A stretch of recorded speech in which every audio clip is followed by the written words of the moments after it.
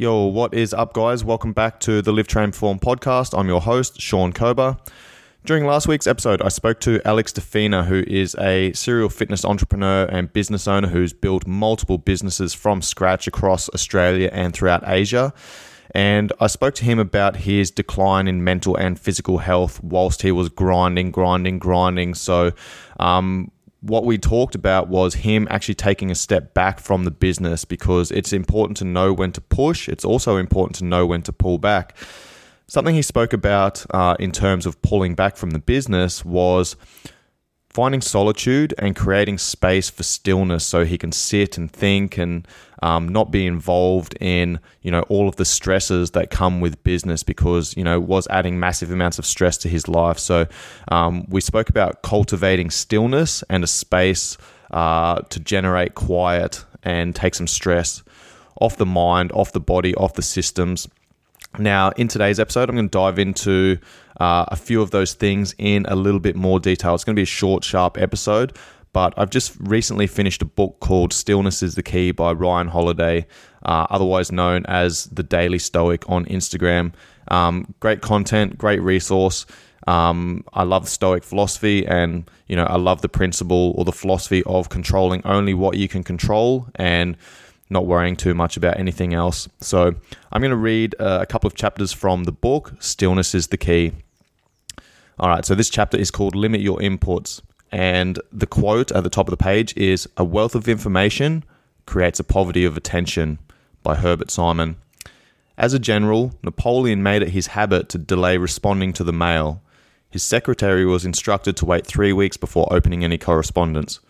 When he finally did hear what was in a letter, Napoleon loved to note how many supposedly important, in quotation marks, issues had simply resolved themselves and no longer required a reply. While Napoleon was certainly an eccentric leader, he was never negligent in his duties or out of touch with his government or his soldiers. But in order to be active and aware of what actually mattered, he had to be selective about who and what kind of information got access to his brain. In a similar vein, he told messengers never to wake him with good news. Bad news, on the other hand, that is to say an unfolding crisis or an urgent development that negatively impacted his campaign, was to be brought to him immediately. "Rouse me instantly," he said, "for then there is not a moment to be lost." These were both brilliant accommodations to the reality of life for a busy person. There is way too much coming at us. In order to think clearly, it is essential that each of us figures out how to filter out the inconsequential from the essential. It's not enough to be inclined toward deep thought and sober analysis. A leader must create time and space for it. In the modern world, this is not easy. In the 1990s, political scientists began to study what they called the CNN effect. Breathless, 24-hour media coverage makes it considerably harder for politicians and CEOs to be anything but reactive. There's too much information. Every trivial detail is magnified under the microscope. Speculation is rampant and the mind is overwhelmed. The CNN effect is now a problem for everyone, not just presidents and generals. Each of us has access to more information than we could ever reasonably use. We tell ourselves that it's part of our job, that we have to be on top of things, and so we give up precious time to news, reports, meetings, and other forms of feedback. Even if we're not glued to a television, we're still surrounded by gossip and drama and other distractions. We must stop this. If you wish to improve, Epictetus once said, be content to appear clueless or stupid in extraneous matters. Napoleon was content with being behind on his mail, even if it upset some people or if he missed out on some gossip, because it meant that trivial problems had to resolve themselves without him. We need to cultivate a similar attitude. Give things a little space. Don't consume news in real time, be a season or two behind on the latest trend or cultural phenomenon, and don't let your inbox lord over your life. The important stuff will still be important by the time you get to it. The unimportant will have made its insignificance obvious or simply disappeared. Then, with stillness, rather than needless urgency or exhaustion, you'll be able to sit down and give what deserves consideration your full attention. There is ego in trying to stay up on everything, whether it's an acclaimed television show, the newest industry rumor, the smartest hot take, or the hottest crisis in the Middle East, Africa, Asia, the climate, the World Bank, the NATO summit, ad infinitum. There is ego in trying to appear the most informed person in the room, the one with all the gossip, who knows every single thing that's happening in everyone's life. Not only does this cost us our peace of mind, but there's a serious opportunity cost too. If we were stiller, more confident, had the longer view, what truly meaningful subject could we dedicate our mental energy to? In her diary in 1942, Dorothy Day, the Catholic nun and social activist, admonished herself much the same. "Turn off the radio," she wrote. "Put away your daily paper. Read one review of events and spend time reading. Books. Spend time reading books." That's what she meant. Books, full of wisdom. Though this too can be overdone. The verse from John Ferrier, "What wild desires, what restless torment seize the hapless man who feels the book disease."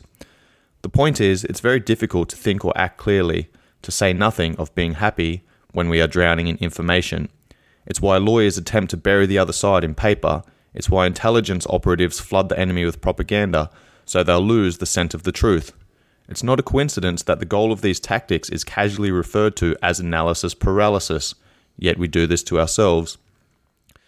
A century and a half after Napoleon, another great general, and later head of state, Dwight D. Eisenhower struggled to manage a torrent of facts and fiction that was thrown at him. His solution was strict adherence to the chain of command when it came to information. No one was to hand him unopened mail. No one was to just throw half-explored problems at him. Too much depended on the stillness within that he needed to operate to allow such haphazard information flow. One of his innovations was to organize information and problems into what's now called the Eisenhower box, a matrix that orders our priorities by their ratio of urgency and importance. Much that was happening in the world or on the job, Eisenhower found, was urgent but not important. Meanwhile, most of what was truly important was not remotely time-sensitive. Categorizing his inputs helped him organize his staff around what was important versus what seemed urgent, allowed them to be strategic rather than reactive, a mile deep on what mattered rather than an inch on too many things. Indeed, the first thing great chiefs of staff do, whether it's for a general or a president or the CEO of a local bank, is limit the amount of people who have access to the boss. They become gatekeepers, no more drop-ins, tidbits, stray reports, so the boss can see the big picture, so the boss has time and room to think. Because if the boss doesn't, well then, nobody can. In his meditations, Marcus Aurelius says, ask yourself at every moment, is this necessary? Knowing what not to think about, what to ignore and not to do. It's your first and most important job.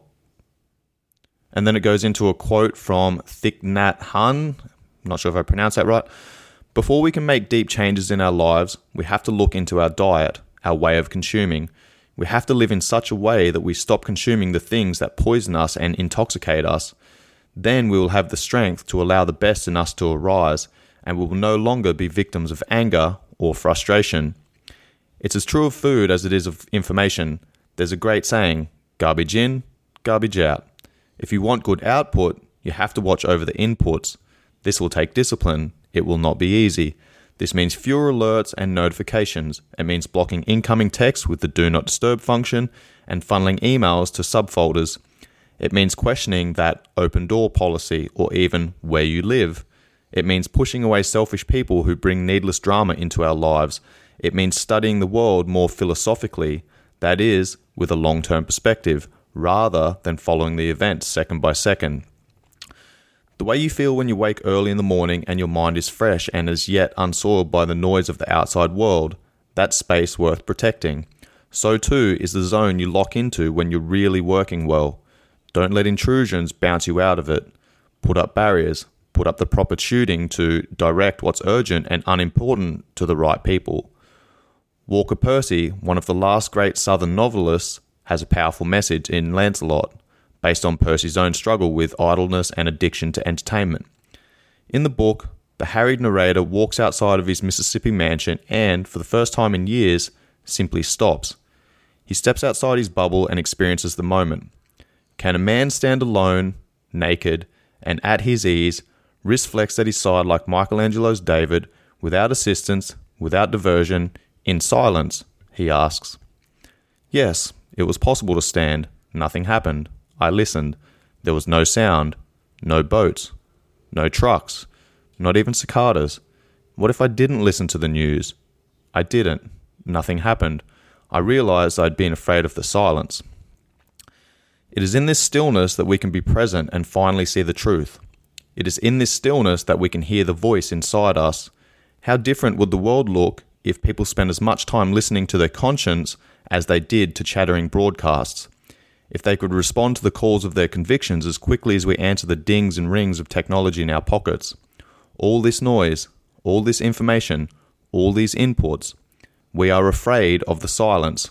We are afraid of looking stupid. We are afraid of missing out. We are afraid of being the bad guy who says, nope, not interested. We'd rather make ourselves miserable than make ourselves a priority, than be our best selves, than be still and in charge of our own information diet. I've skipped ahead a couple of chapters to a chapter called Cultivate Silence, which layers upon the chapter I just read. Cultivate silence. All profound things and emotions of things are preceded and attended by silence. Silence is the general consecration of the universe, by Herman Melville.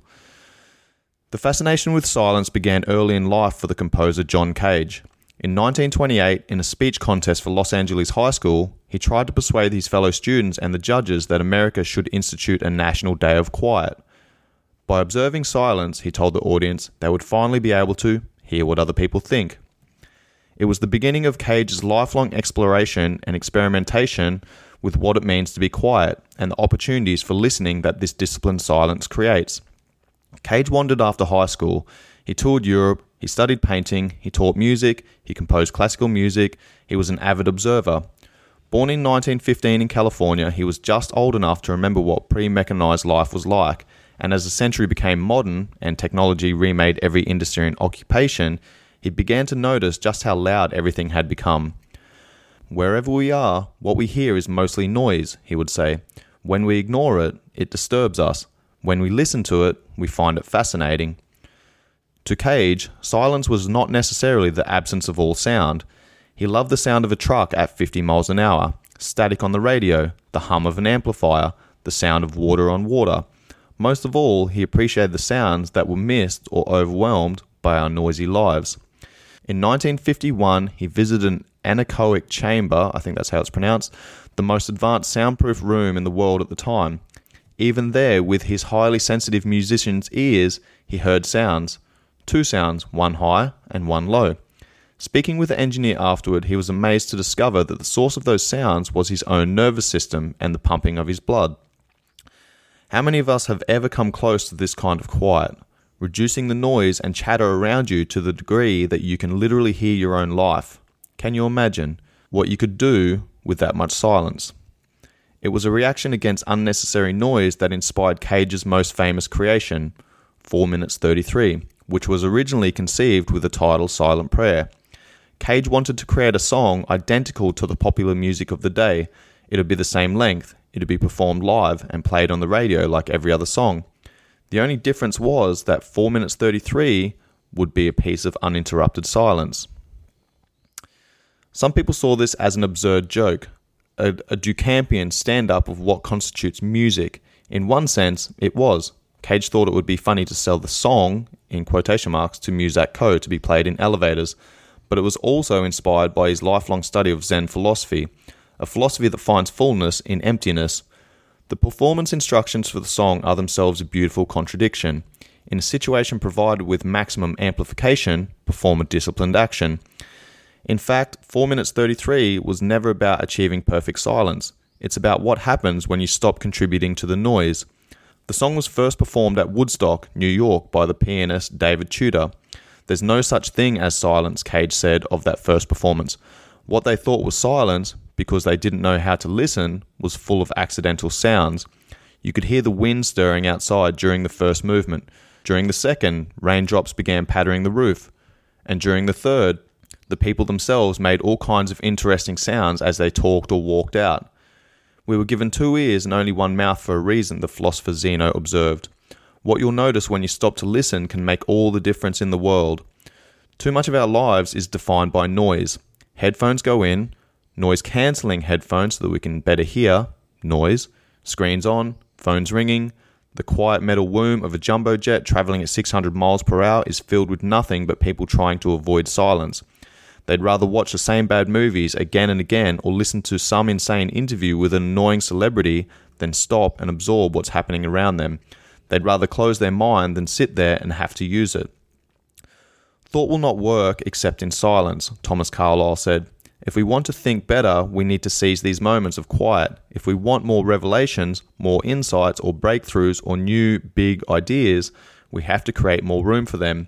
We have to step away from the comfort of noisy distractions and stimulations. We have to start listening. In downtown Helsinki, there is a small building called the Kamppi Chapel. It's not a place of worship, strictly speaking, but it's as quiet as any cathedral. Quieter, in fact, because there are no echoes, no organs, no enormous creaking doors. It is, in fact, a church of silence. It's open to anyone and everyone who is interested in a moment of quiet spirituality in a busy city. You walk in there and there is just silence. Glorious, sacred silence. The kind of silence that lets you really start hearing. Randall Stutman, who for decades has been the behind-the-scenes advisor for many of the biggest CEOs and leaders on Wall Street, once studied how several hundred senior executives and major corporations recharged in their downtime. The answers were things like sailing, long-distance cycling, listening quietly to classical music, scuba diving, riding motorcycles, and fly fishing. All these activities, he noticed, had one thing in common: an absence of voices. These were people with busy, collaborative professions, people who made countless high-stakes decisions in the course of a day. But a couple hours without chatter, without other people in their ear, where they could simply think, or not think, they could recharge and find peace. They could be still, even if they were moving. They could finally hear, even if over the sounds of a roaring river or the music of Vivaldi. Each of us needs to cultivate those moments in our lives, where we limit our inputs and turn down the volume so that we can access a deeper awareness of what's going on around us. In shutting up, even if for only a short period, we can finally hear what the world has been trying to tell us, or what we've been trying to tell ourselves. That quiet is so rare is a sign of its value. Seize it. We can't be afraid of silence, as it has much to teach us. Seek it. The ticking of the hands of your watch is telling you how time is passing away, never to return. Listen to it. All right, and that brings us towards the tail end of this episode. I create stillness in my life. I cultivate that silence. Every morning I do some mindfulness, some meditation, do some breath work, and I'll also do that even when I'm riding my motorbike. I'll try and create that stillness, get into a flow state. I love scuba diving for the same reasons, because it does kind of quieten the mind and put me in the moment. I'm not really big for New Year's resolutions. It's New Year's in a couple of days' time, or this week. So what I'd recommend doing is, instead of setting, a big audacious goal of I'm going to fucking train every day for the next 6 months, or every day this year, or I'm going to stop eating shit, or I'm going to blah, blah, blah, blah. Okay, what I'd recommend people doing, if you are going to set a New Year's resolution, simply find some space to create silence, whether that's 1 minute, 2 minutes, 3 minutes, 4 minutes, 5 minutes, whatever it is. Okay, I've been using meditation for a number of years. I've spoken about it numerous times on this podcast about how my team was ambushed in Afghanistan, and I had to use some breath work to allow me to get to sleep at night. Okay, so that was like 10 years ago, 11 years ago, and I found the benefit in that in Afghanistan. Never got taught any of those tools, any of those skills. However, just simply focusing on my breath allowed me to control and focus only on the things that were within my control rather than things that were outside of my control. And that breath work, that meditation, that mindfulness has had a massive impact in my life. So if you can cultivate some time and some space to create silence and stillness in your life, that's going to allow you to then separate the signal from the noise, because we live in this fucking noisy world where we're constantly looking for distractions. And if you condition yourself to look for distractions, you're constantly going to find them. So if you want to remove the noise, then you need to create that stillness so that you can stop conditioning yourself to distractions and start conditioning yourself to finding that stillness. And that's it from me today, guys. Hopefully you enjoyed this episode and got some benefit from it. I hope you had an amazing Christmas and an awesome New Year's coming up. Any 5-star ratings and reviews are much appreciated. If you got some benefit from this episode, please pass it off to friends and family. And if you share it on your social media stories, make sure you tag me so that I can tag that and reshare as well. Thanks, guys. Much love. Peace.